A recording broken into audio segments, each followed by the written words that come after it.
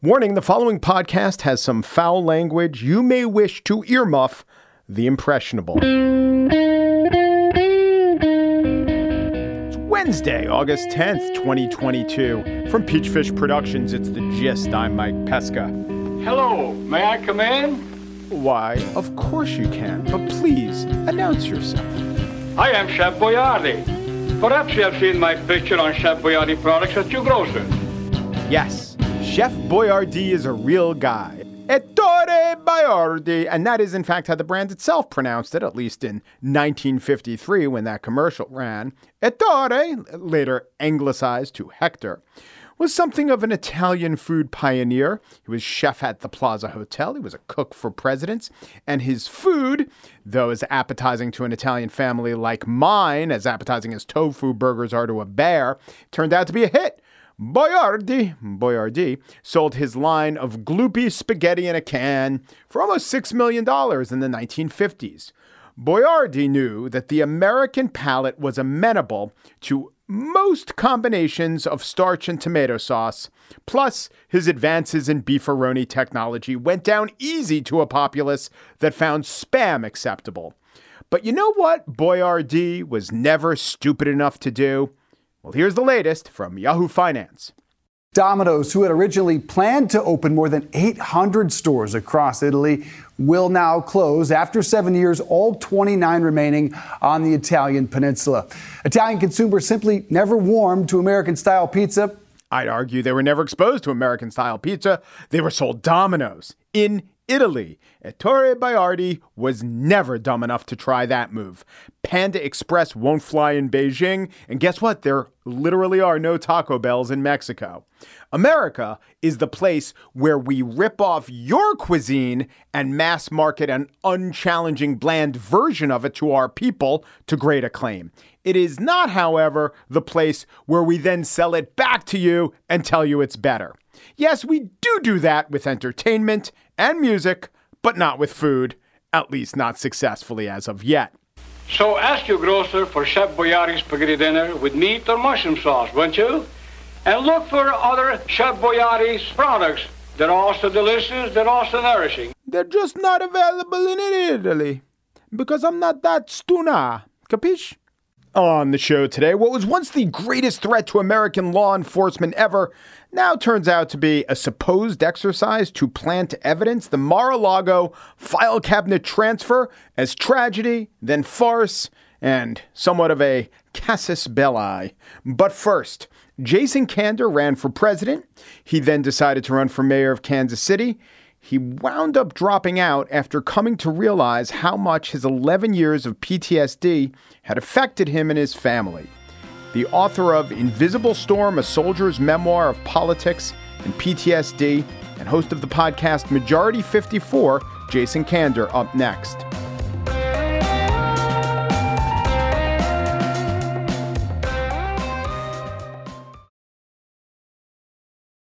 Jason Kander was the Secretary of State of the state of Missouri, which is interesting because it is not even a title that is mentioned in the blurb for his new book. He is identified as a former Army captain who served in Afghanistan. He's the president at the Veterans Community Project. He does have the Majority 54 podcast.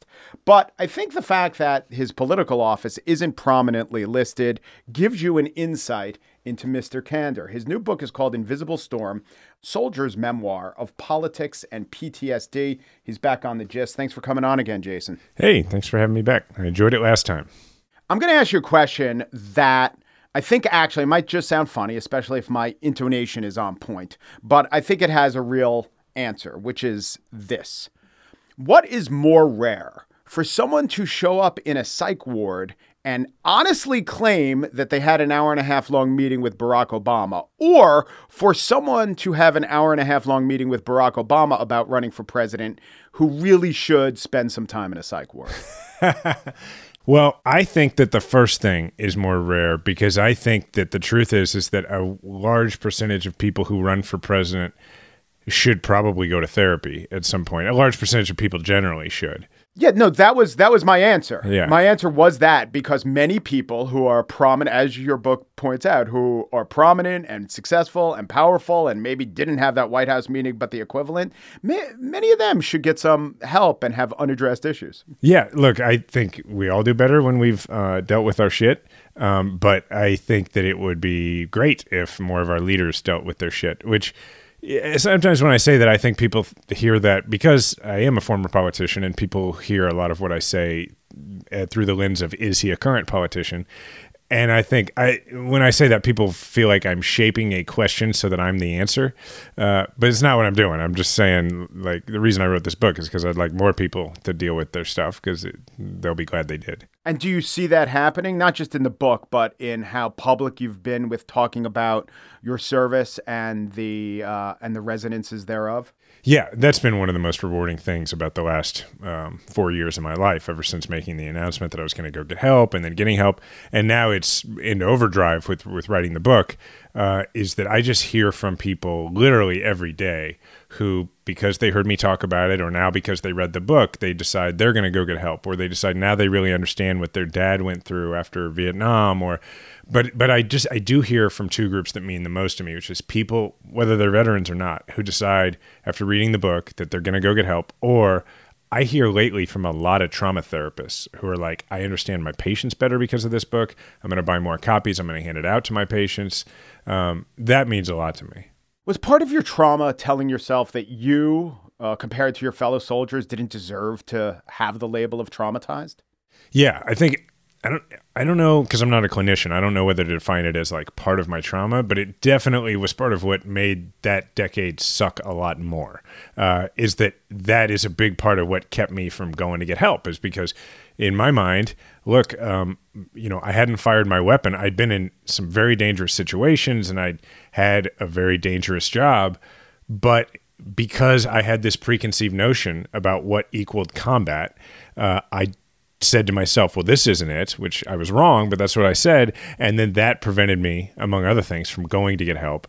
So it's like that lengthened my trauma. It just delayed my opportunity to deal with my trauma. And how did your trauma show up, or whatever you went through, how did it show up in ways that became unmanageable? Because a lot of the book is really interesting about how you channeled it into ways that seemed productive, and I would say for probably some of your constituents were productive. But in what ways did it really begin presenting itself as something that can't be explained away as, well, maybe fueling some of my fire? Yeah, it's a great question, because it's really like, how did I know, like, okay, you can't keep doing this, right? Like, and it's two things. The first thing was what made me start to really what initially had me reconsidering whether I was going to run for president, and had me just having real doubts about doing it, because it wasn't my prospects. I thought I had as good a prospects of winning as anybody. I'm not saying I was like a front runner, but I knew I was like right to be in the field, but I was getting increasingly exhausted. And the thing about that is that I had the energy, despite the fact that I couldn't get a good night's sleep and I was on like this high edge alert all the time. The endorphin highs were carrying me through for years. And what I was doing was I was stringing the endorphin highs together so that I would give a big speech, or I'd have a major national TV interview or whatever, and that would carry me through a few days. And so it was that moment in the book where I'm given this big keynote address in New Hampshire and I'm pretty much announcing for president, and it goes very well. And when that didn't last for more than 12 hours as an endorphin high, and then I felt exhausted and empty the next morning, that was like, okay, I don't think this is I don't think I can do this. That's what made me pivot to say, well, I'm going to go, run a front runner campaign for mayor, become mayor. But then the flashing red light for me that made me look at myself and say, okay, I have PTSD, is it started with just having suicidal thoughts that were becoming more and more frequent, despite, objectively having enormous success in what I was doing professionally. And then that got to a point where when I called the Veterans Crisis Line and I heard the tone of the woman's voice on the other end, it forced me to confront the fact that I wasn't able to distinguish myself from all these other vets who had dealt with this, and that she treated me like anybody else because I didn't sound any different to her. And that forced me to realize I wasn't any different than anybody else who had dealt with this. Were you worried about your public persona when you called that line or at other points in seeking treatment? Yeah. I mean, it's why the first time that I decided I was going to try and get help from the VA, I hadn't even admitted to myself that it was PTSD, but I went to fill out the online paperwork and I held back because, the questions are stuff like, do you feel like you're in danger? Have you had thoughts about hurting yourself? Do you ever, patrol your house? And it was all like, yes, yes, yes. But I didn't click yes, yes, yes, because to me, I was like, well, what if somebody finds out, that I am answering yes to all these things? Like I can't go run for president if, that's what I thought. And so that held me back for a long time. And then by the time I was calling the Veterans Crisis Line, though, I was in the I didn't give a fuck anymore category. I was just very close to it. I was, rock bottom. Like I'd run out of ideas and I just desperately wanted to see if there was something I could do to stop my symptoms from getting any worse. I didn't really have any hope at that point of getting better, which is funny looking back on it because I feel like a different person now. But I was just like, maybe I can stop this where it is. How much did you keep from your wife, Diana, whose presence in this book, really a great conceit? She shows up and comments in her own words and italicized text as to the things that you're reporting. But my question goes back to when you were seeking treatment. How much did you tell her about the suicidal thoughts? How much did you tell her about, I just gave this really good speech essentially announcing my run for president and only felt good for half a day? She knew most of it the whole time. And that was really hard for her because she couldn't share it with anybody. So I could share what I was going through with her, but she had to keep it all to herself. And, she didn't know everything because we didn't understand everything about what was going on with me. So in a way, I didn't know everything, right? And I was so busy suppressing my emotions that I wasn't dealing with them, and so I wasn't sharing them with her. But she knew, obviously, that I was having the night terrors because she was laying right next to me. She knew about my hypervigilance, but she adopted it and didn't realize that it was hypervigilance. We just thought it was a dangerous place, and we needed, the world was a dangerous place, and we needed to be constantly thwarting threats. You're a public figure. People could be coming after you, which, isn't, it must be hard. Signs of paranoia for people who, to some extent, have reason to be a little bit paranoid. Yeah, I always had a story I could tell myself about why my symptoms weren't symptoms. And so we both kind of fell into that trap. So Diana was the one person who really knew what was going on with me. But I say that with the caveat of neither she or I really knew what was going on with me. And this keeping it from her totally, or her bearing some of the burden herself, this was an echo of your deployment where you'd have really nice conversations with her, as nice as one could in the war zone, and you never argued. Only on her end, she's internally arguing, but never bringing those problems to you out of the belief that she needed to do so to save your life. You're exactly right in that parallel, and that she, while I was deployed, felt like I don't want him to be distracted and go and get hurt. So I'm going to any disagreement we have, I'm going to be like, you're right. And then she's going to kind of swallow it. And then, by the time I'm getting ready to run for president, she's not happy. Things are not going well, but she feels like what we're engaged in is so important that she's got to suppress that just the way I'm suppressing negative emotions because I feel like what we're engaged in is so important. And yeah, man, I'm glad we're past that time. It seems to me like you used the word rock bottom, and that phrase was echoing in my mind because it seems to me that you were a little bit like the really, really wealthy person with the cocaine problem, in that you could afford a lot, but your wealth was your skills, your ability to gain adrenaline by accomplishment. You had legitimate accomplishment after legitimate accomplishment. And I guess one could argue that that was a ballast against your mental demons. But in fact, the way you describe it, it was pushing further and further down the horizon that time that you just crashed and hit rock bottom. Yeah, there's no question that it was my self-medication. And one of the things that I tried to get across in the book, because for me, one of my greatest objectives in the book is that nobody could read this book and say, well, this doesn't apply to me. right? Like, I don't want anybody to read it and go, well, I didn't go to Afghanistan. I didn't serve in the military. So that's why it's, I feel like it touches trauma generally. But also, I don't want anybody who maybe did those things to go, okay, but I ended up with a drug problem. Why did Candor not, and then judge themselves for it? And so what I'm trying to make clear in there is look, what I had in front of me, and I didn't know I was doing this, but what I had available to me in order to make life livable with these disruptive memories was my career. And I could throw myself into it. I could go after these endorphin highs. I could perform as a politician, and that would quiet the invisible storm in my mind. But if I hadn't had that self-medication available to me, well, then maybe it would have been cocaine. Maybe it would have been drinking. Who knows? And so to me, it's yeah, I'm fortunate that I ended up inheriting from the former version of myself a platform because of that, but it doesn't really make it any different in terms of what I used as a coping mechanism. Do you recognize this trait in other politicians, other highly achieving people who you've recognized and come across in your life? Not necessarily PTSD, but just the idea of achievement as self-medication. Yeah, it definitely has, without judging people, it has caused me to sometimes see people in the public eye, I don't want to say differently, but maybe through a different lens, right? So having been at, near the mountaintop of national politics and having experienced what it's like. I mean, I've pretty much run for president. I know what that's like. I know what it's like to have a huge team around you. I know what it's like to do this and that and to hang out with this Hollywood star and all that stuff. That when I look at The Rock's Instagram, whereas most people look at it and they're like, well, man, he's on a private jet and he's doing, oh man.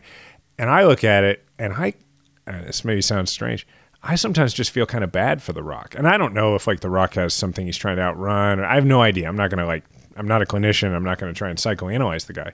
But I look at it and I go, well, I get that can be fun, but at some point, everything is not fun. At some point, you just want to be with your family and you just want to slow down. And so when I see, you just want to eat your thousands of calories, right. Yeah. And when I see anybody who's having to keep up that pace over a very long period of time, because it's one thing, I'm on this book tour, so I've kept for the last 4 weeks a pretty frenetic pace. But I'm coming to the end of that, and I'm very thankful for that. And it was pretty fun for about a week. But because I'm in a healthy place now, after a week, I was I want to get back to coaching Little League and, doing the stuff I want to do.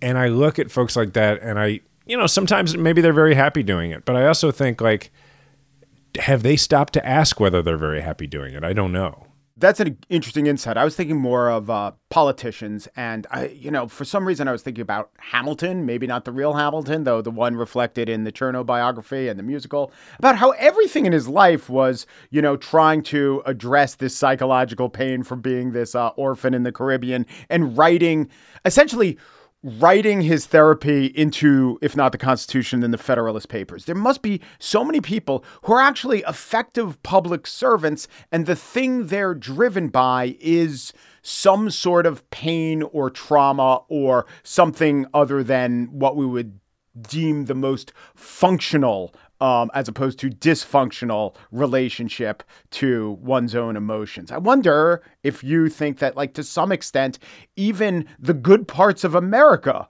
are driven by this.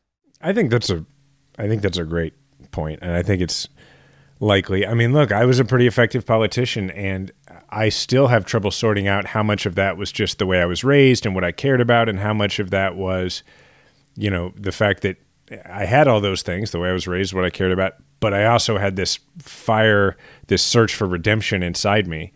Now, here's the funny thing about that, though, is that I've now been out of public office for 5 years, and in that 5 years, I have made a far greater impact on the world than I did in the period before that. In fact, I have been out of the business of seeking public office, of electoral politics now for 4 years. And in that 4 years, I've made a much bigger impact than all the years before it. So it's hard for me to say, I absolutely think when I look at somebody like President Biden, who's had no shortage of tragedy in his life, I don't know, I've spent time with President Biden. He, to me, seems like a guy who really has his priorities straight and that kind of thing. But yeah, there's no question there have to have been periods in his life where he buried himself in his work because what was going on in the rest of his life was really difficult to deal with. I mean, I don't judge him for that. There's no question that America has benefited from that. So it is a really hard thing to work out. You were really driven by ethics reform in the Missouri House, right? This was one of your signature issues, exactly because you acted to instill some sort of ethics into Afghanistan and democracy, bringing democracy abroad. Now, in your case, it was tied up to the PTSD and you trying to self-medicate, but you were also impassioned about that. And I'm always fascinated by the line of when it becomes, dangerous and when the motivation becomes something less than healthy. But it is also fascinating that the life experience and what you were driven by has this exact through line to what you went through. And I wonder if, you've questioned where that line was and if you think that there are others who are maybe didn't vote with you on those issues or who worse legislators in general, or worse people or not as ethical in general, who lack these life experiences and are worse off for it. Yeah, it's something I still try and figure out, right? Like where that line is. And what I've worked out for myself is that I cared about that stuff for the right reasons. I cared about that stuff because that's how I was raised. And look, I was an idealistic kid who grew up, with a certain idea of America and would have been offended at, the knowledge I gained about how government actually worked when I got into it, regardless. But the way that I personalized it and the way that I took it on as an absolute mission, like a life or death mission, and the way that I developed really negative feelings toward the people who stood in the way, more so than just like an issue where I could have looked at it and been like, well, okay, we disagree on that. That I think was a combination of, life experience. If there had never been a PTSD response to my deployment, still seeing people risk their lives in order to bring some sort of governance to another country and to fight for their own country, and then seeing people be unwilling to risk like losing a parking spot if the speaker got mad at him, like that would offend a normal person. But I think the way I internalized it is more related to my trauma. And then to your question about other politicians, look, I would just say that like with the PTSD stuff aside, I am generally very interested in seeing more people in elected office who have done something harder than get elected to that office. Because if the hardest thing you've ever been through in your life is the campaign that got you into office, then you will operate as though the worst thing that could ever happen to you is losing the job that you got, which means every decision you make will be about how do I keep this job? And that's not going to make you very good at the job. And tomorrow we'll continue talking with Jason Kander. Some of the subjects will be his assessment of other politicians he's worked with and if they use achievement as self-medication as he once did. Also, the brutality of politics itself. He is trying to be vulnerable in his real life, but he needs to be armored to succeed in the business of politics. How does he think about navigating that? That's up tomorrow.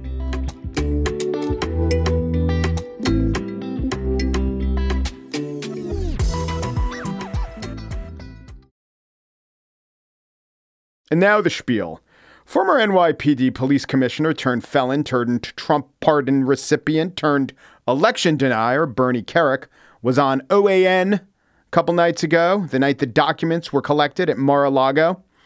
With his basis of rationality well established, Kerik was asked to analyze the implications of carting off 10 to 15 boxes of paper. This is the first time in my lifetime that I would say I am deathly afraid for Donald Trump. I would not put assassination behind these people. Assassination? That's crazy. But let's engage in a little thought experiment. First, you'll get the answer to this one. What would ideally someone, maybe the anchor in that interview, what would he say when he hears Bernie Kerik predicting assassination? Ideally, it would be something like, Bernie, I can't predict the future, but let's not go nuts here. Assassination because of a file transfer? Come on now. And here's the rest of the thought experiment. Wouldn't that be good to say to those who predict that Bernie Kerik and those influenced by his worldview are going to rain down death upon us. A little bit of a come on here.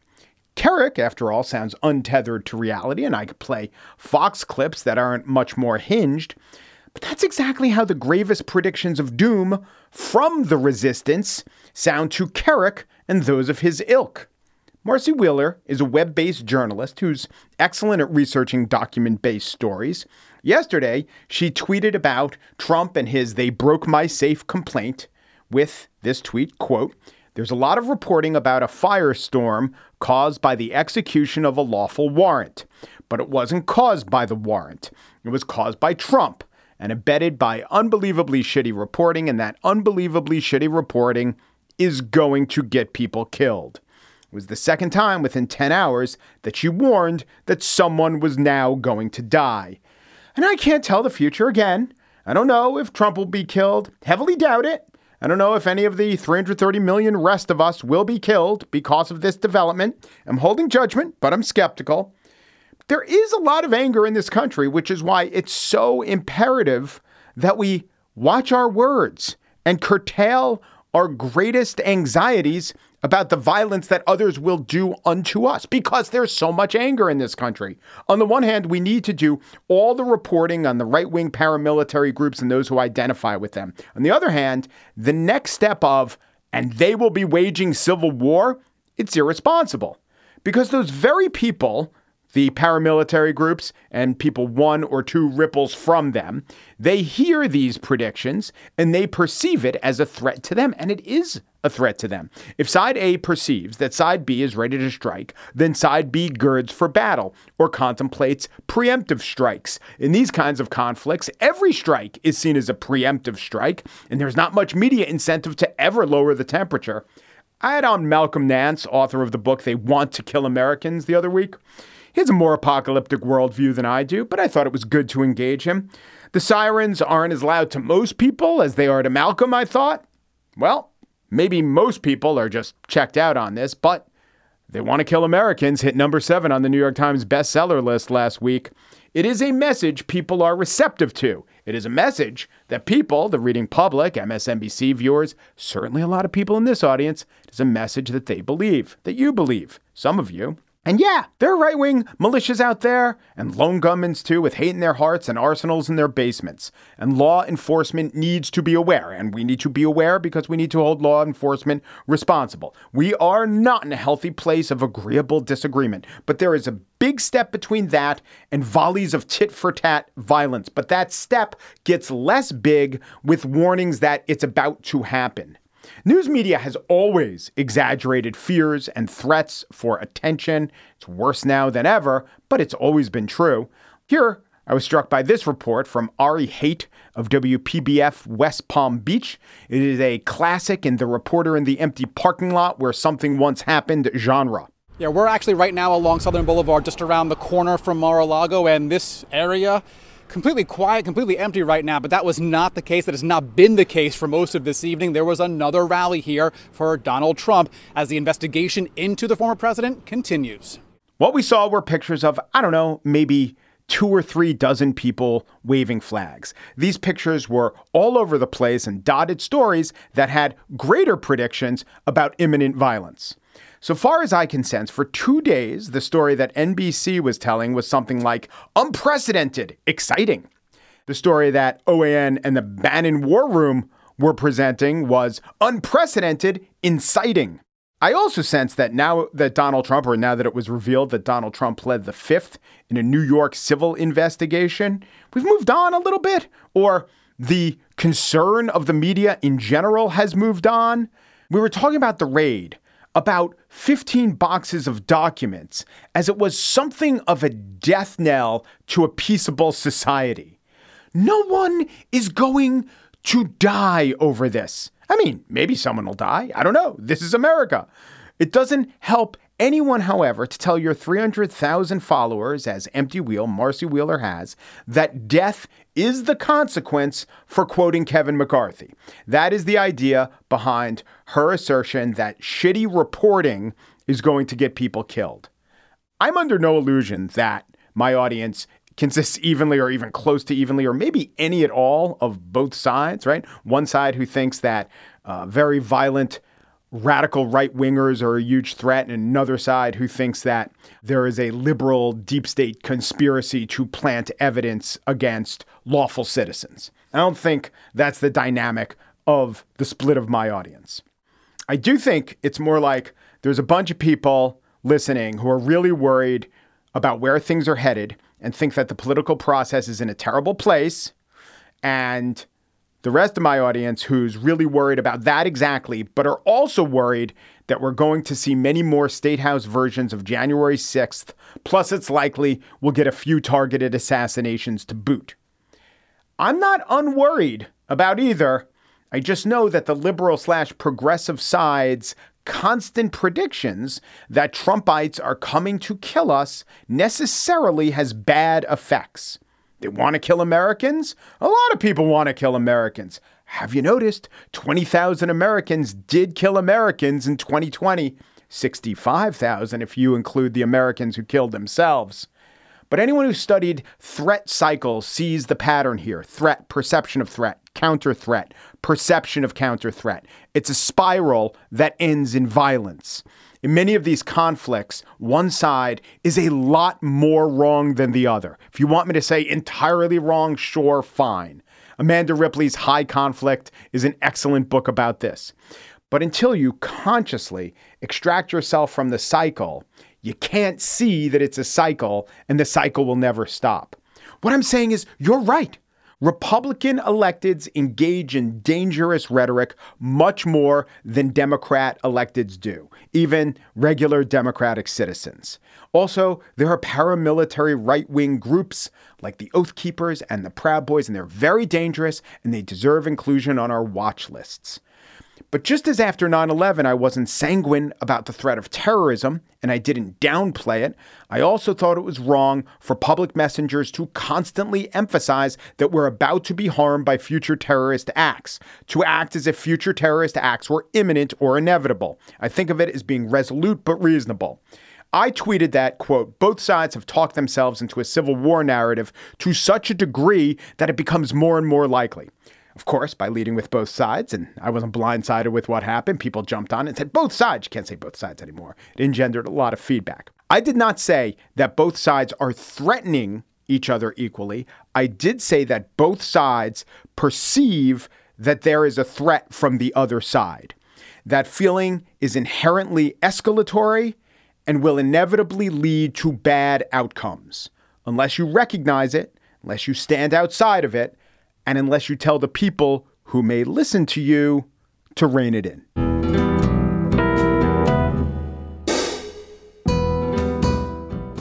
And that's it for today's show. Corey Wara is the assistant producer of The Gist. Joel Patterson is the senior producer. Ian Scotto has helped so much this week, but we have remunerated him. Michelle Pesca, sans remuneration, has been doing it all for Peachfish Productions, including acting as a COO. The Gist is presented in collaboration with Libsyn's AdvertiseCast. For advertising inquiries, go to advertisecast.com/thegist. Peru, G Peru, Do Peru, and thanks for listening.